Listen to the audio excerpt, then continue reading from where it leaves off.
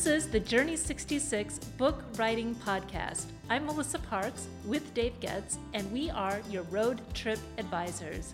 You may be at mile marker 1 and just thinking about an idea for a book, or maybe you've gone off-road in your writing and you want to restart the journey. Join Dave and me as we help you buckle up and write.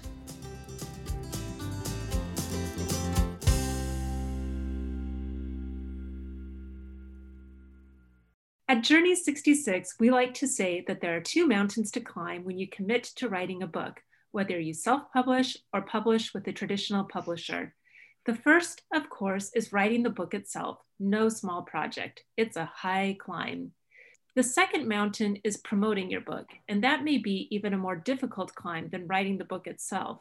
And while it might be tempting to wait until the book comes out to think about how to promote it, it's much more productive to create a plan with some goals and execute the plan. Today, Dave and I have the wonderful opportunity of interviewing John Lockhorst, a leadership coach, trainer, and keynote speaker. John is launching his book this month, Mission Critical Leadership: How Smart Managers Lead Well in All Directions. And we're so excited to hear about what he's learning. We love John's descriptive phrase on his LinkedIn profile. I partner with organizations to develop leaders everyone wants to follow, build teams no one wants to leave, and deliver exceptional results.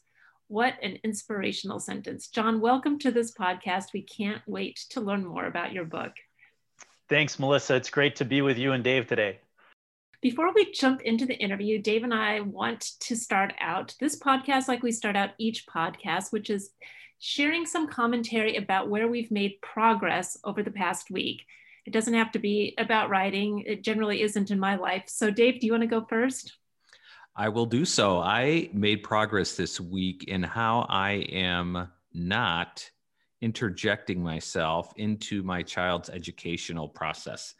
And so I'm patting myself on the back. And if you see me break my arm, it's because I've been working so hard to pat myself on the back. So I have our youngest is 12 years old, and the COVID pandemic has been just a train wreck for both teachers and students. Teachers are really going through it, and so are students. And one of the things on the student side is that teachers, I think, are trying to create busy work and lots of work to make sure that they feel like their students are progressing, right? And I get that.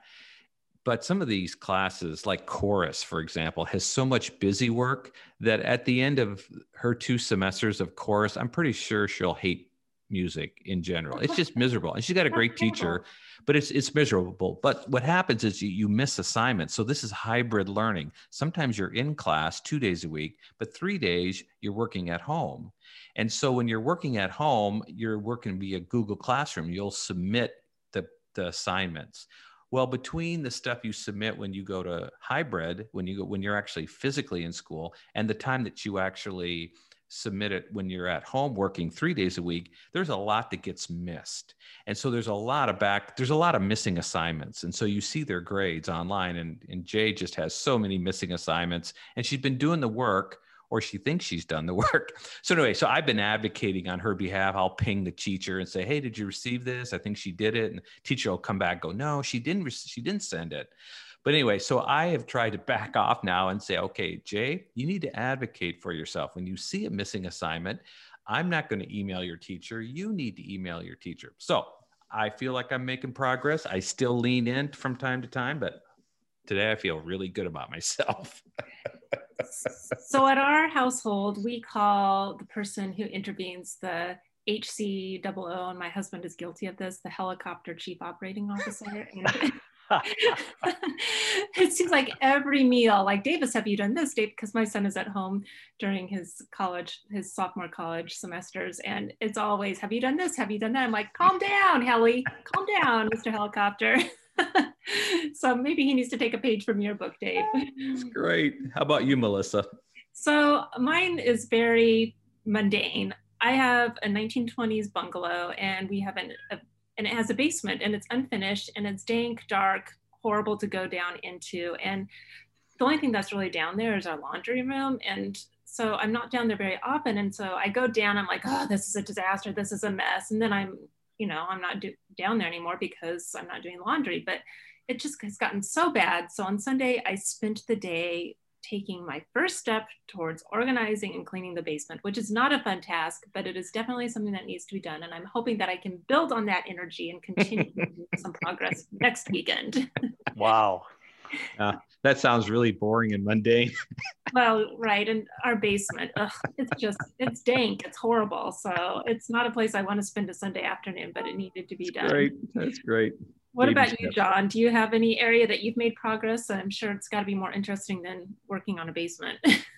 Well, I would say my biggest progress was not making much progress at all, because over the last week I was on vacation, and maybe that's the most important progress, is the non-progress. Now, I wasn't able to completely go off the grid. When you're in the midst of trying to get a book published, you've got to be in tune with your publisher and editor and all that kind of thing. But for the most part, we were able to get away with our oldest son and his family, and spend some time in warm, sunny Florida. And so poolside, beachside, just a chance to kick back and relax. So that's been my biggest progress.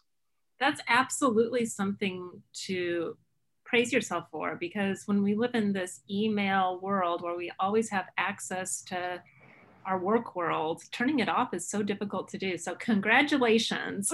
Thank you.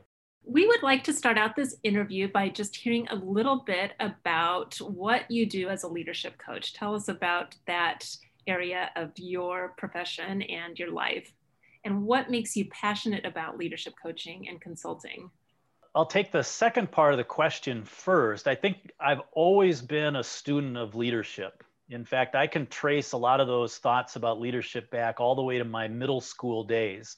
And just thinking about what it was that made some teams really successful and some teams not. And as I got into workplaces and charitable organizations, why is it that some people seem to really thrive and grow and others not so much? And it really all came back to this concept of leadership. And so I've been a believer in one of John Maxwell's mantras for, really my entire life.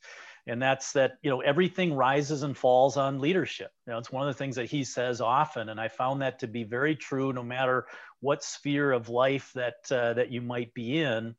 And as I was sensing and assessing what was going to be the last season of my career, I'm not at retirement age, but I'm getting closer to where I could retire. I don't see myself ever retiring in the traditional sense of the word, but I wanted to see an area that I could really invest in that would make a difference for the future. And, as I was entering that phase, I gained a new title, and that title was Papa, being a grandfather to now 4 littles that we absolutely love and adore, and thinking about the world that they're growing up in. What can I do to make this a better place? We're going to need better communities, better schools. Dave, you were talking about school life.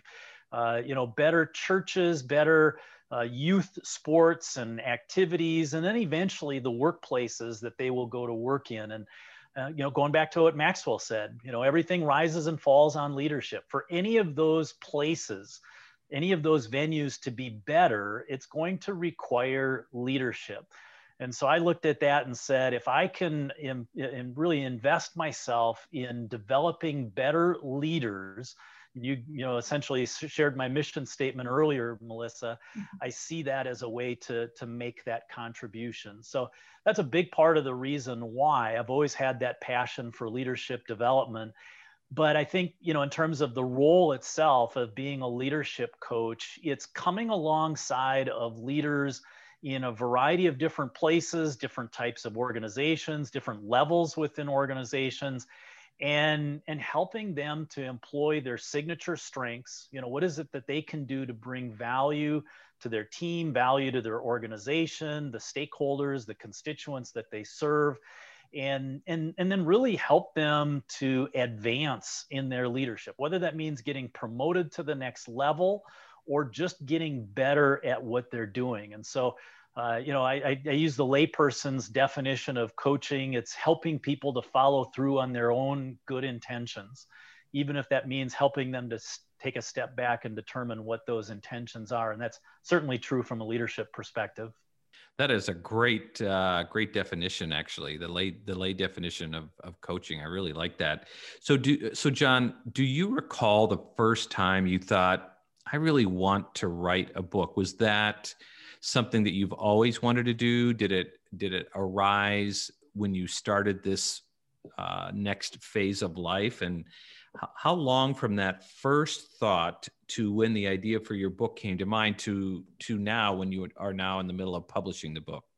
My guess is that there have been fleeting thoughts over the years at different points of my career where I might meet an author, or I might read a book and think about, well, what if I wrote a book someday? But I don't know that I really gave it serious consideration until about 5 years ago. I was in the middle of my master's program. I've got a master's in organizational leadership, and was working on a project in one of my final classes. And it's this theme that's part of my book about leading well in all directions. And as I was doing the research, some of the assessments around that, I started thinking about, could this turn into a book? And so that was probably the first time I gave it serious thought. And then when that accelerated was about somewhere in the 2 to 3 year time frame after that, I took that concept of leading well in all directions, did a day-long training experience with one of my healthcare clients, and they really used that day-long experience as a tool to leverage a year-long campaign to reduce turnover. And they went from one of the worst turnover ratios in terms of their organization to one of the best within their broader organization. And that was what gave me the thought, okay, I think I'm onto something here that has some value, and I really should give serious thought to turning this into a book. And then within about, I'd say a year after that, one of my mentors, Mark LeBlanc, who's a legend in the professional speaking world, basically lit a fire under my rear end and said, John, you need to turn that into a book, and you need to get that done in the next 12 months. And I was like, okay, I'm moving forward. So I think those were really the pivotal moments that got me to move forward with this whole project.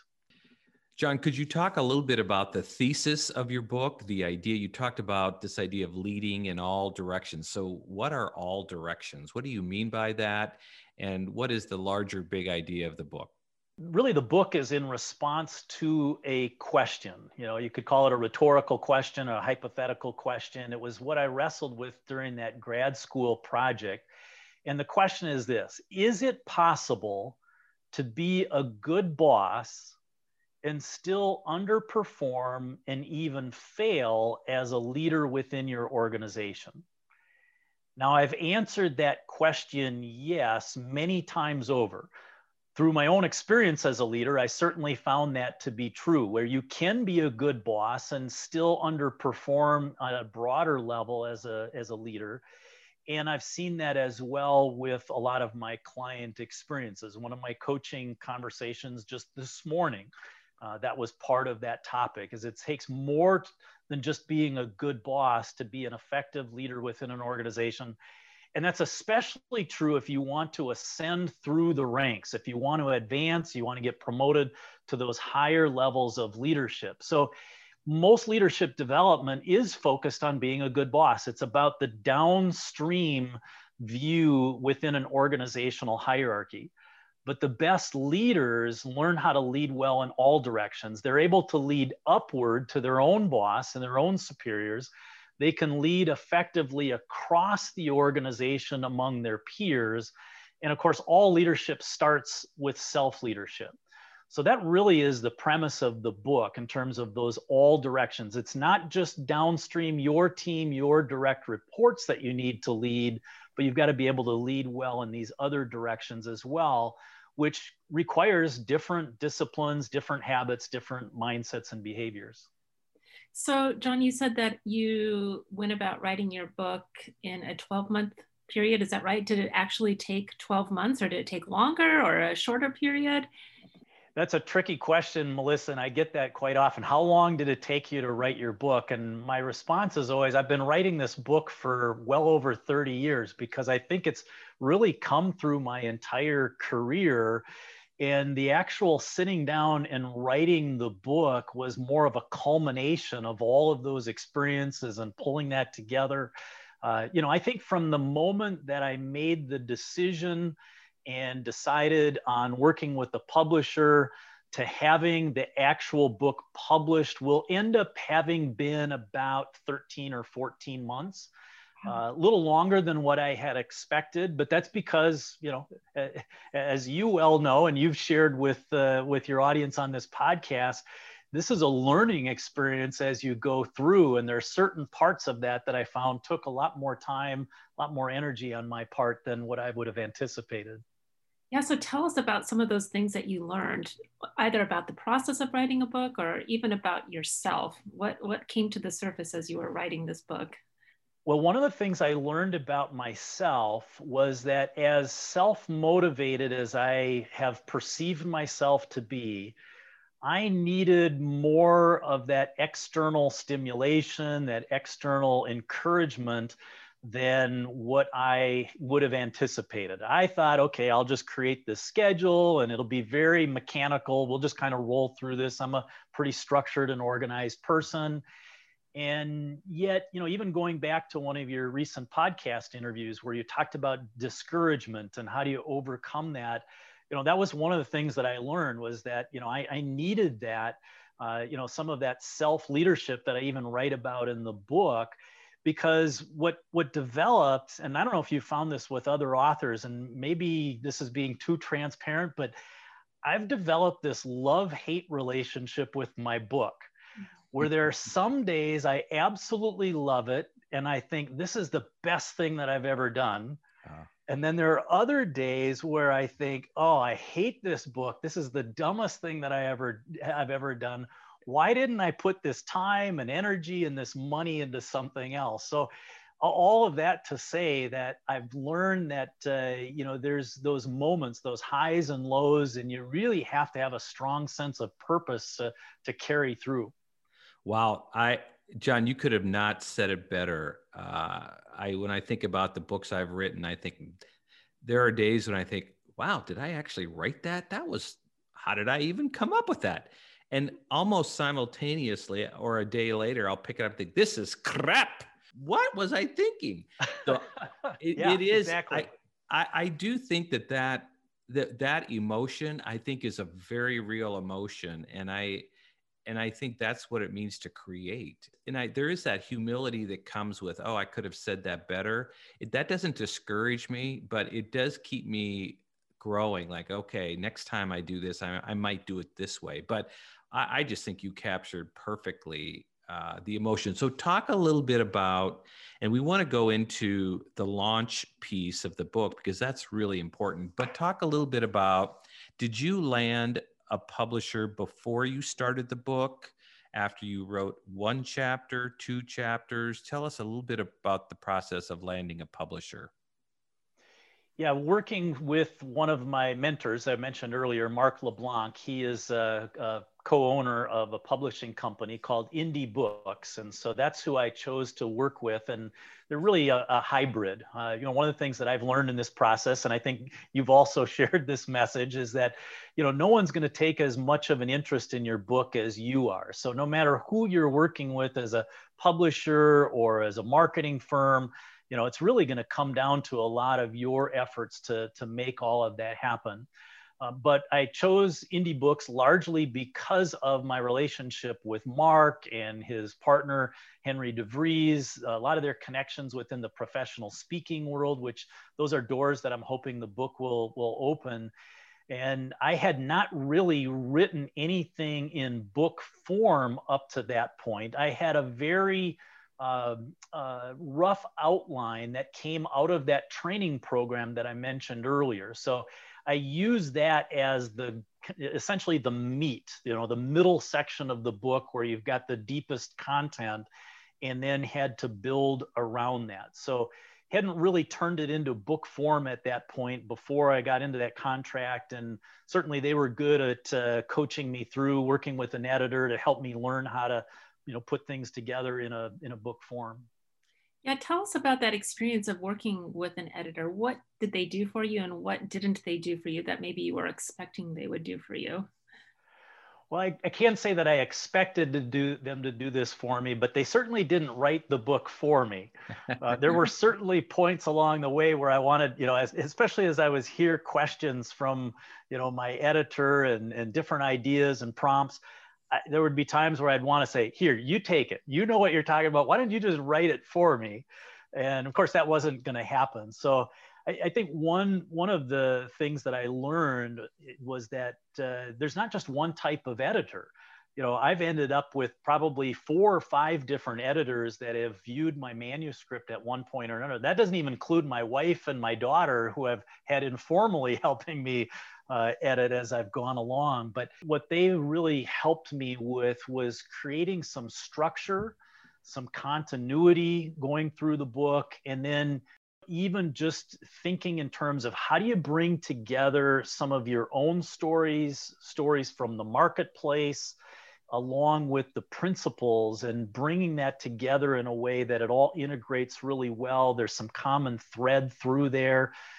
They helped me to find some common themes that would work through each chapter. I've got a lot of stories that are space related. And I opened the book with a story of Dorothy Vaughan, who's one of the characters from Hidden Figures. And they really helped me to see how I could use that as part of this mission critical theme that the title is all about. And so, and they pushed me. They weren't afraid to challenge me and to question me, to get me to dig deeper and harder to unearth not just the common, very popular stories that you might read, but some of the more obscure ones that help to emphasize points in the book. So they were really helpful to unearth that, even though at times I was like, I feel stuck. Help me get over this hump. Yeah, that's so great. And we're working with an author right now who is having difficulty making that transition from a story to the application of that story to the audience. And I was pushing him to expand, like, well, what does this mean for your audience? And he couldn't answer that in the moment. And I think that was probably that point of frustration where he's like, you just write it for me. But do you have any advice for authors who they receive some pushback from an editor saying, you need to give this some more thought? And you're like, I don't know where to begin. Do you have any advice for that moment in time? Well, I think the first word of advice would be that your editor is probably right. There's a good chance that they are totally on target, that you need to step back, give some more thought, do some more research, do some more homework, do some more writing.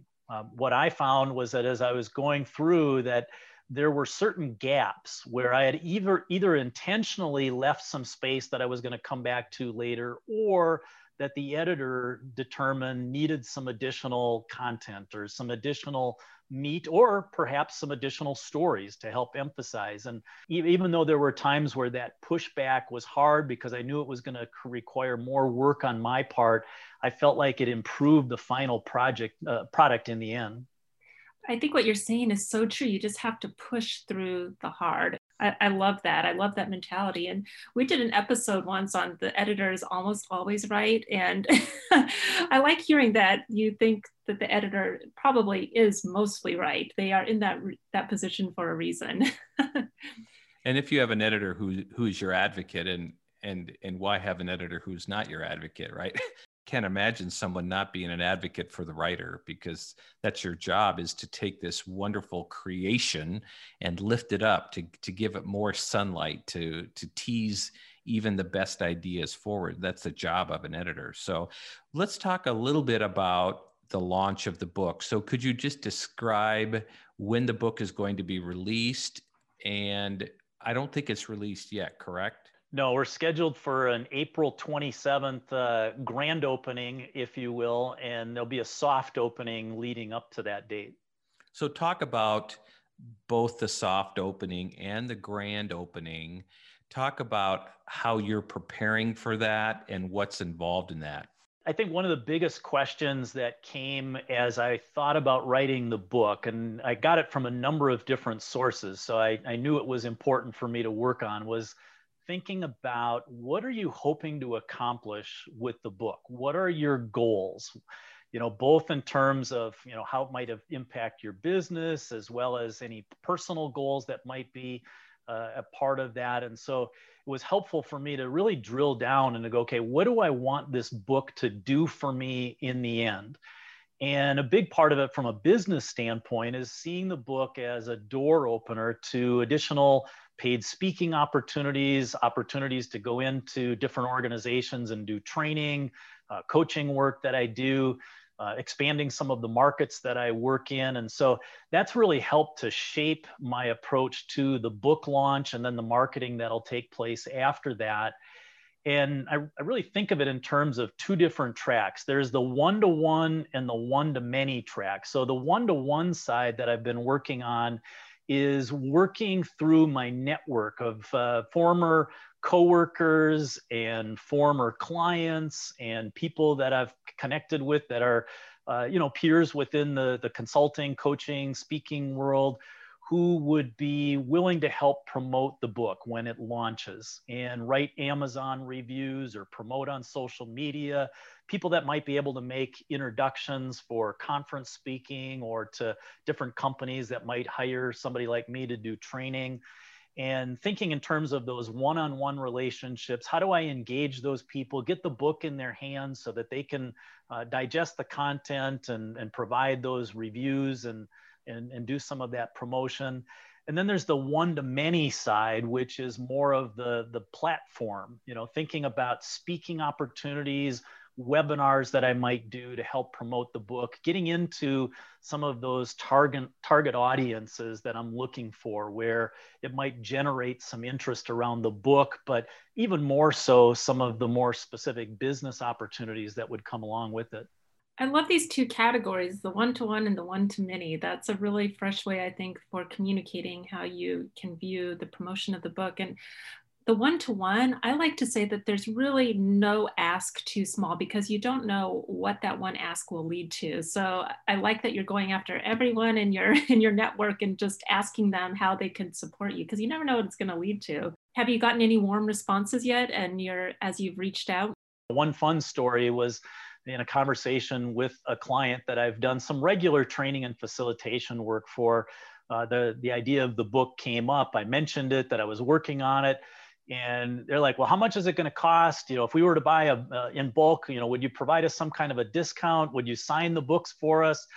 So it was really fun to just kind of hear that off the cuff response when the mention of the book was just kind of in passing. It wasn't really designed to be anything promotional. So excited about those opportunities where people see value in the content and they want to get that out to their people. Obviously, there's that hope that out there's some larger companies that see this and say, this is something that we need. We need people to understand this concept of leading well in all directions. John, can we buy 500 of your books? Can we hire you to come in and talk to 500 of our people? And I trust that those opportunities will come in time, but I know it's not going to happen without working through my network and making those contacts and really staying with it. This is not just a matter of a launch.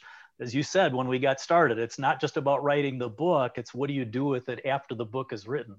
Talk a little bit about the actual publicity piece of it.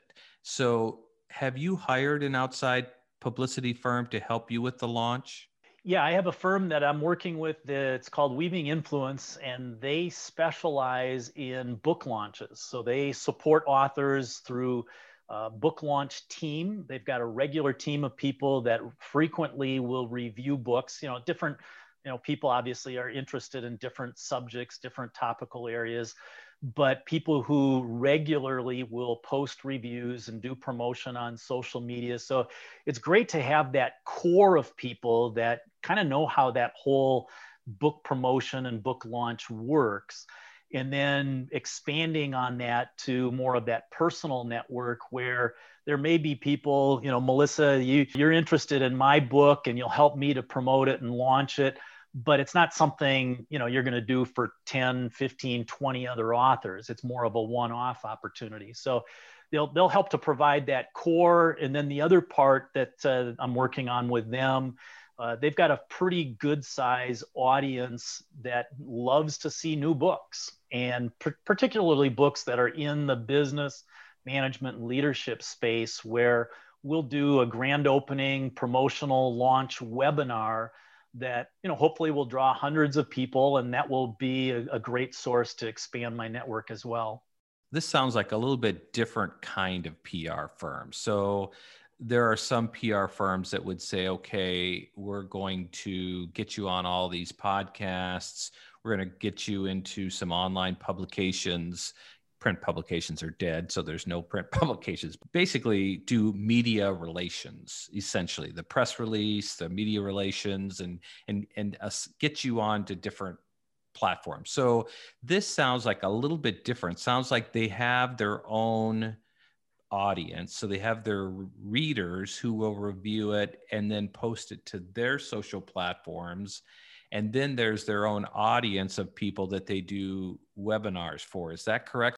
Yeah, what I've learned, Dave, is that there's a whole menu of options out there when it comes to these PR and marketing firms. And this company does offer that service. And what I've also learned, Dave, is that you can spend a whole boatload of money on the PR side. And I've been really fortunate. One of the things that's been a real blessing in this experience is how generous other authors have been in sharing from their experience. And there was one person that I talked to, don't know him personally, hadn't met him before, but we were able to get on a Zoom call. And I can't remember the dollar amount, but he had spent somewhere between $50,000 and $100,000 on a PR campaign to do all of those things that you just mentioned. And he feels like it's been worth it in the end. But at the same time, he's also wondered, if I spent that same time and that same money down some other avenues with more direct outreach, could I have gotten to the same or even better results? So it's a real tough one to try to gauge what's going to be the best potential return on investment.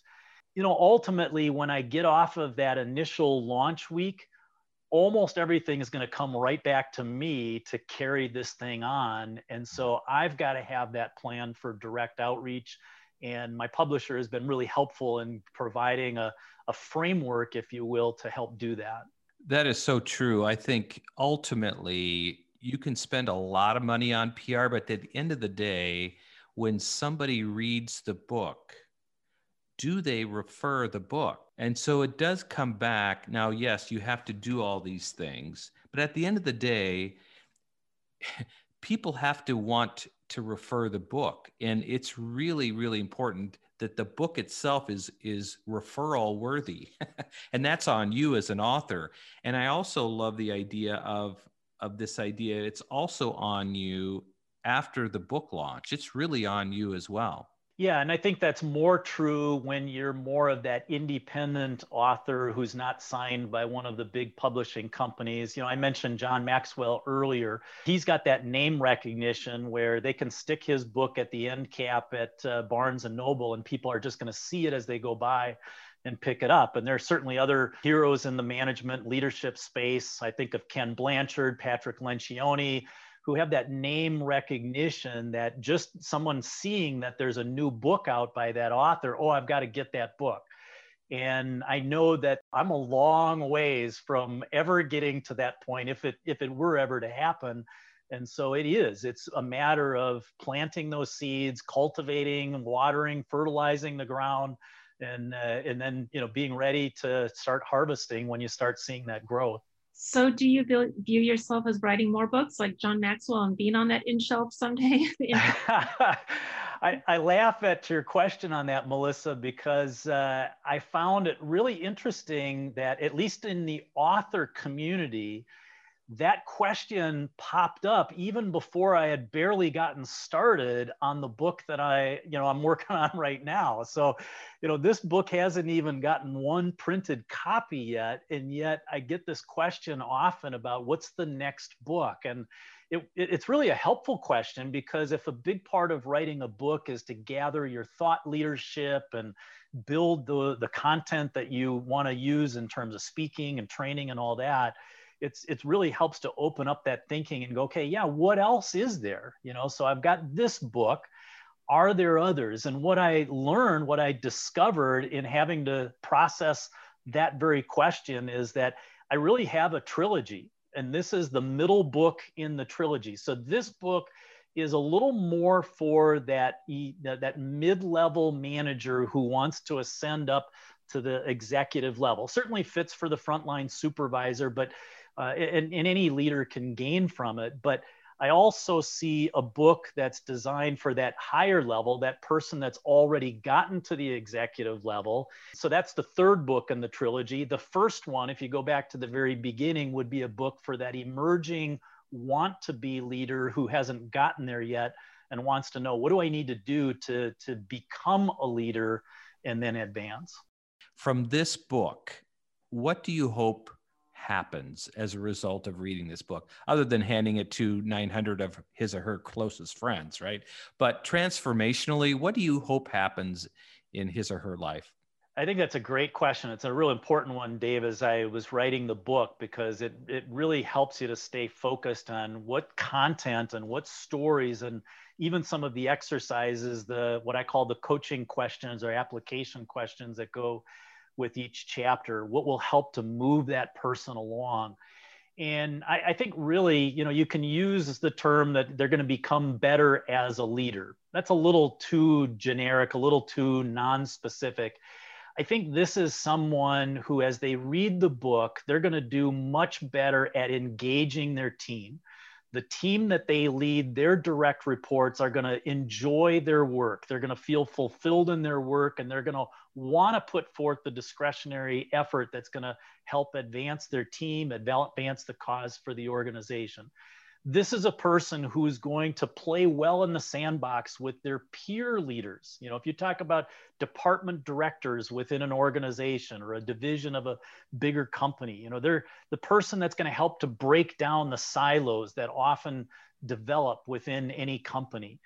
And also, ultimately, they're going to help to develop that pipeline of future leaders that can come in behind them, where they're starting to create that legacy of leadership, that pipeline of leadership, where their company has plenty of good candidates to promote from within anytime they've got an opening at a leadership level. And it's not that that's wrong to go outside the company. Sometimes that's important, that's necessary. But what's really sad is when you see companies where that pipeline is dry and they don't really have a choice to hire those next leaders from within. This is somebody that's going to help to keep that pipeline flowing.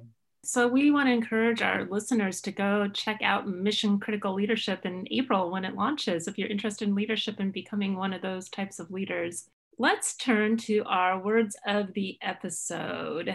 Dave, I will go first. How about that? Sounds good. I usually let you go first. This word I actually learned from you this week, Dave, and it's vagary. You used it in a sentence that you crafted for this newsletter that you're working on called Mode. And the sentence is, one story in particular illustrates the vagaries of the creative life and that of the entrepreneur. And I think this word is difficult for me because I always think of vagary as being like the word vague, and they're very different words. The word vagary means an unexpected and inexplicable change in a situation or in someone's behavior. It's like the vagaries of weather, like you said, the vagaries of the creative life. So Dave, thanks for introducing me to that word and how to use it appropriately. I'm glad you said that. Now I need to go back and look and see whether I actually used it correctly in that article. I think you did. I think it works. I hope so. I have to redline that thing, or actually look at your red lines this afternoon at that and push that along. So thank you for that. So my word of the episode is restive.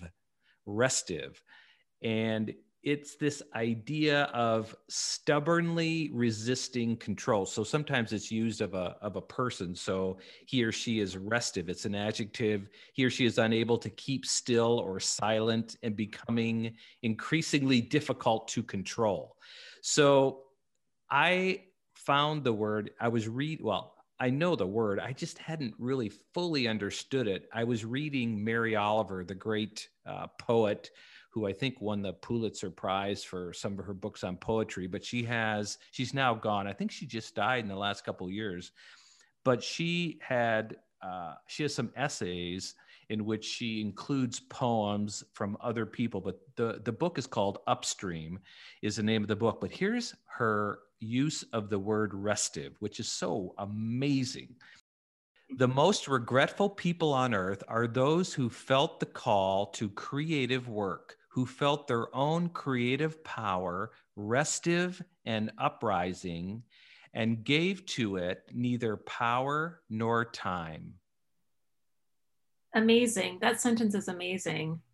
So the way she uses restive is a way to describe creative power, this uncontrollable urge, and its uprising. So they felt their own creative power, restive and uprising, and gave to it neither power nor time. I read that and I went, holy cow. Well, I was thinking about my life. Okay, what do I got to do? Where am I not giving it either power or time? So anyway, I thought it was a great quote, but I love the word and now I have to figure out how to use it. I'm going to try to use it also. It reminds me of the word restless. I wonder if there's some etymological connection to restive, restlessness, because there's restlessness. There may be. Yeah, who knows? Anyway, what about you, John? You said that you had a word for the episode. What is your word? I'm so anxious to hear what it is. Yeah, it's actually more than a word. It's a Latin phrase or a little Latin term, sine qua non. And where that came from was I was reading a book or an article rather, on emotional intelligence by Daniel Goleman, who he wasn't the founder of the concept, but he's the one that back in the 90s really gave it some legs in a business context. And Daniel Goleman says that emotional intelligence is the sine qua non of leadership, which literally means, sine qua non means without which none. So in other words, what Daniel Goleman is saying is that without emotional intelligence, there can be no leadership. And I've done a lot of training around emotional intelligence lately. It's become even more important around this season of the pandemic, with all of the stress and strain on people and leaders really needing to tap into that emotional intelligence more than ever. And so that sine qua non, without which none, got me to thinking, okay, what else? So Daniel Goleman says that there's no leadership without emotional intelligence. What else is there that if it's lacking, there can be no leadership? And so it's helped me to kind of build some of that concept around leadership. What is that essential ingredient in order for it to happen? What I love about this is that reading is learning. All of us read something this week that has caused us to be more thoughtful and to think more deeply about different principles. So thanks for sharing your word or your phrase. I feel enlightened, and more so, thank you so much for sharing your book writing journey with our audience. You had so many delightful and insightful and wise things to say. We really appreciate your time, John. Well, it's been a joy. Thanks, Dave. Thanks, Melissa. It's really a privilege to have this conversation with you. Thank you so much, John. Looking forward to seeing more of your posts on LinkedIn. I follow you closely. I watch everybody that you like, and I'm like, okay, if John liked them, then I need to see what they said. So, John, I'm stalking you. Well, there are a lot worse people that I could have stalking me than Dave Getz. I've always appreciated your encouragement. This rounds out our episode. Dave, do you want to talk a little bit about Road Trippers before we sign off? So we have a membership group called Road Trippers, which we are actually launching in May. We will enroll 4 times a year, and it's a monthly membership coaching for writers, and it's only $66 a month.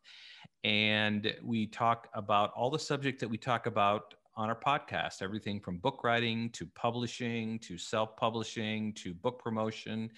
Right now, we are doing a weekly Q&A every Tuesday at 3:30 p.m. Central. So the way to get that Zoom link is to jump on Facebook, search for Road Trippers. There's several Road Trippers groups. Jump on and ask to join the group. We'll let you in. And we have several conversation threads that are always running, but we'll also post the Zoom link and you can join that group. It is really a dynamic group and has just a diverse group of authors. It's just amazing, the different types of writing that's going on there. So if you want to join that, be sure to do so. And we look forward to seeing you. So with that, I think that's a wrap. I'm Melissa Parks. And I'm Dave Getz. Now buckle up and write.